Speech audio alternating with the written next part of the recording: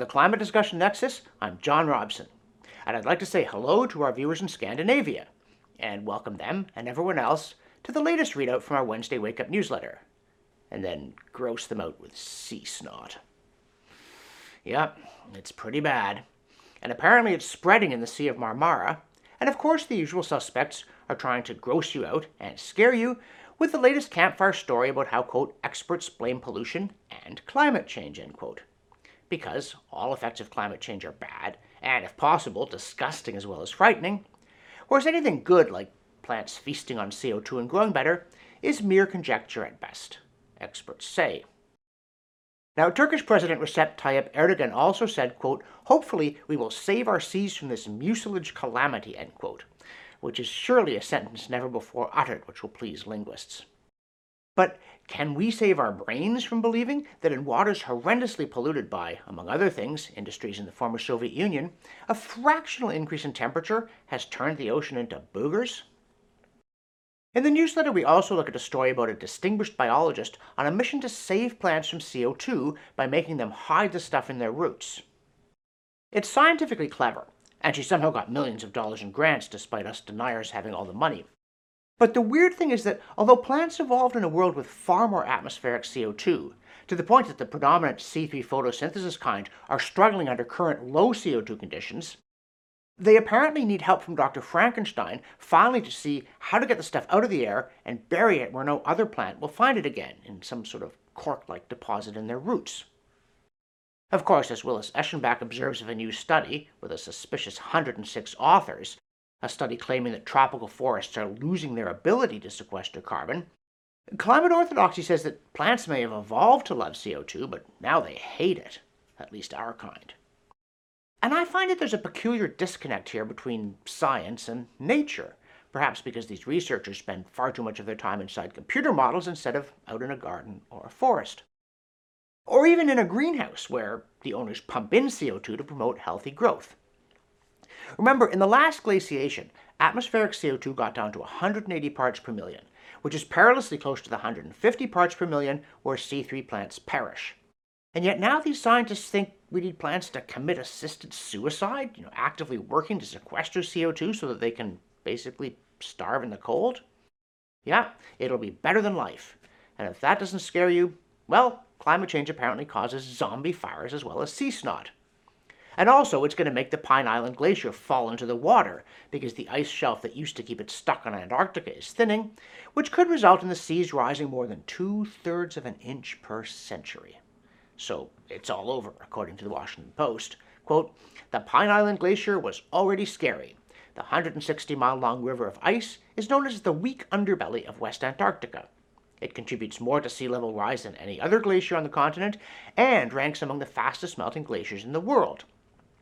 Pine Island contains roughly 180 trillion tons of ice, enough to cause 1.6 feet of sea level rise, end quote. Well, at least it'll wash away the sea snot, you might say. But how fast is this catastrophe engulfing us? Gah! It's 1/6 of a millimeter per year. Yep, 2/3 of an inch per century. And the worst case scenario, if Pine Island and the nearby Thwaites Glacier both decide to drop into the Southern Ocean completely, the waters could rise several feet by the year 2400, even though Antarctica isn't getting warmer and hasn't been for decades. You better go back to the sea snot. This one's just not scary. And now, if I had a hat, I would pass it to you, because we depend on your contributions to produce our videos and our newsletter. Please subscribe, share it with your friends, and support our work so we can continue to produce it. Though in a way it is scary that as soon as the G7 leaders flew back home in their private jets from promising to save us all from CO2, they cranked up the coal plants. Along with Xi Jinping, while Vladimir Putin is all in on coal, complete with slave labor, and also Arctic oil, and India, Australia, and Africa love coal too. So what's scary here? Well, to us it's that these G7 leaders are obliged to turn to coal because of their own ridiculous opposition to natural gas and nuclear, their inability to see that you have to get energy from somewhere, or that so-called renewables aren't really working very well, and their apparent belief that there's no need to have your deeds relate to your words, which makes it rather hard to have a sensible conversation or even a useful argument, because these progressive policy positions on fracking or nuclear power are, to steal a phrase from Bill Maher, quote, less of a policy position and more of a leg tattoo, end quote. And then you wind up warming your legs with coal while pretending you're phasing it out. And speaking of the G7, a sincere hat tip to noted climate scientist and grade 11 student Greta Thunberg for her tweet about the leaders of the G7 jetting around and indulging in haute cuisine to promote net zero. In her words, quote, G7 spends fantasy amounts on fossil fuels as CO2 emissions are forecast for second biggest annual rise ever. This calls for steak and lobster barbecue celebration while jet planes perform aerobatics in the sky above the G7 resort, end quote. Bullseye. And how did these politicians, for whom image is everything, not realize that this one would look bad, even foolish? I mean, it's not clear that voters have much appetite for actual drastic measures on greenhouse gases. Swiss voters just rejected a carbon tax, and down in New Zealand, Jacinda Ardern has been an ardent environmentalist prime minister since 2017, but she's done nothing important to reduce emissions. Whereas a local chapter of the Thunberg-inspired School Strike for Climate just disbanded because it realized it was a, quote, racist, end quote, and, quote, white-dominated space, end quote. I know the revolution notoriously devours its children, but it's not quite so often that they eat themselves. And it's certainly not likely to inspire trust that after dissolving because of their appalling personal and social failings, they can save the rest of us from ourselves. There's lots more in the newsletter, as always, from a chilly spring due to weather giving way to a hot, dry spell in the United States caused by climate change, except east of the Rockies, where a prolonged cooler-than-normal spell is just more weather.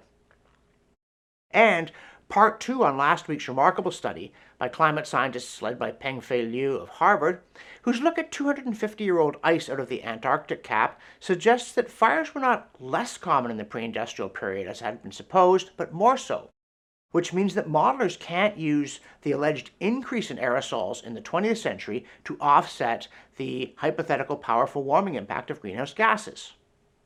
Oh, and these researchers also found that, yes, the medieval warm period was real. It was medieval, it was a period, and it was warm. We also talk about 2 studies reported on by CO2science.org, one of them showing that more carbon dioxide and more warmth helps wheat grow well, including improving nitrogen uptake, and the other one critiquing those infamous computer models for, in this case, their inability to deal properly even with known past data on wind extremes. So, please continue to support us, subscribe, and share our work. For the Climate Discussion Nexus, I'm John Robson, and sorry about the sea snot. It wasn't us.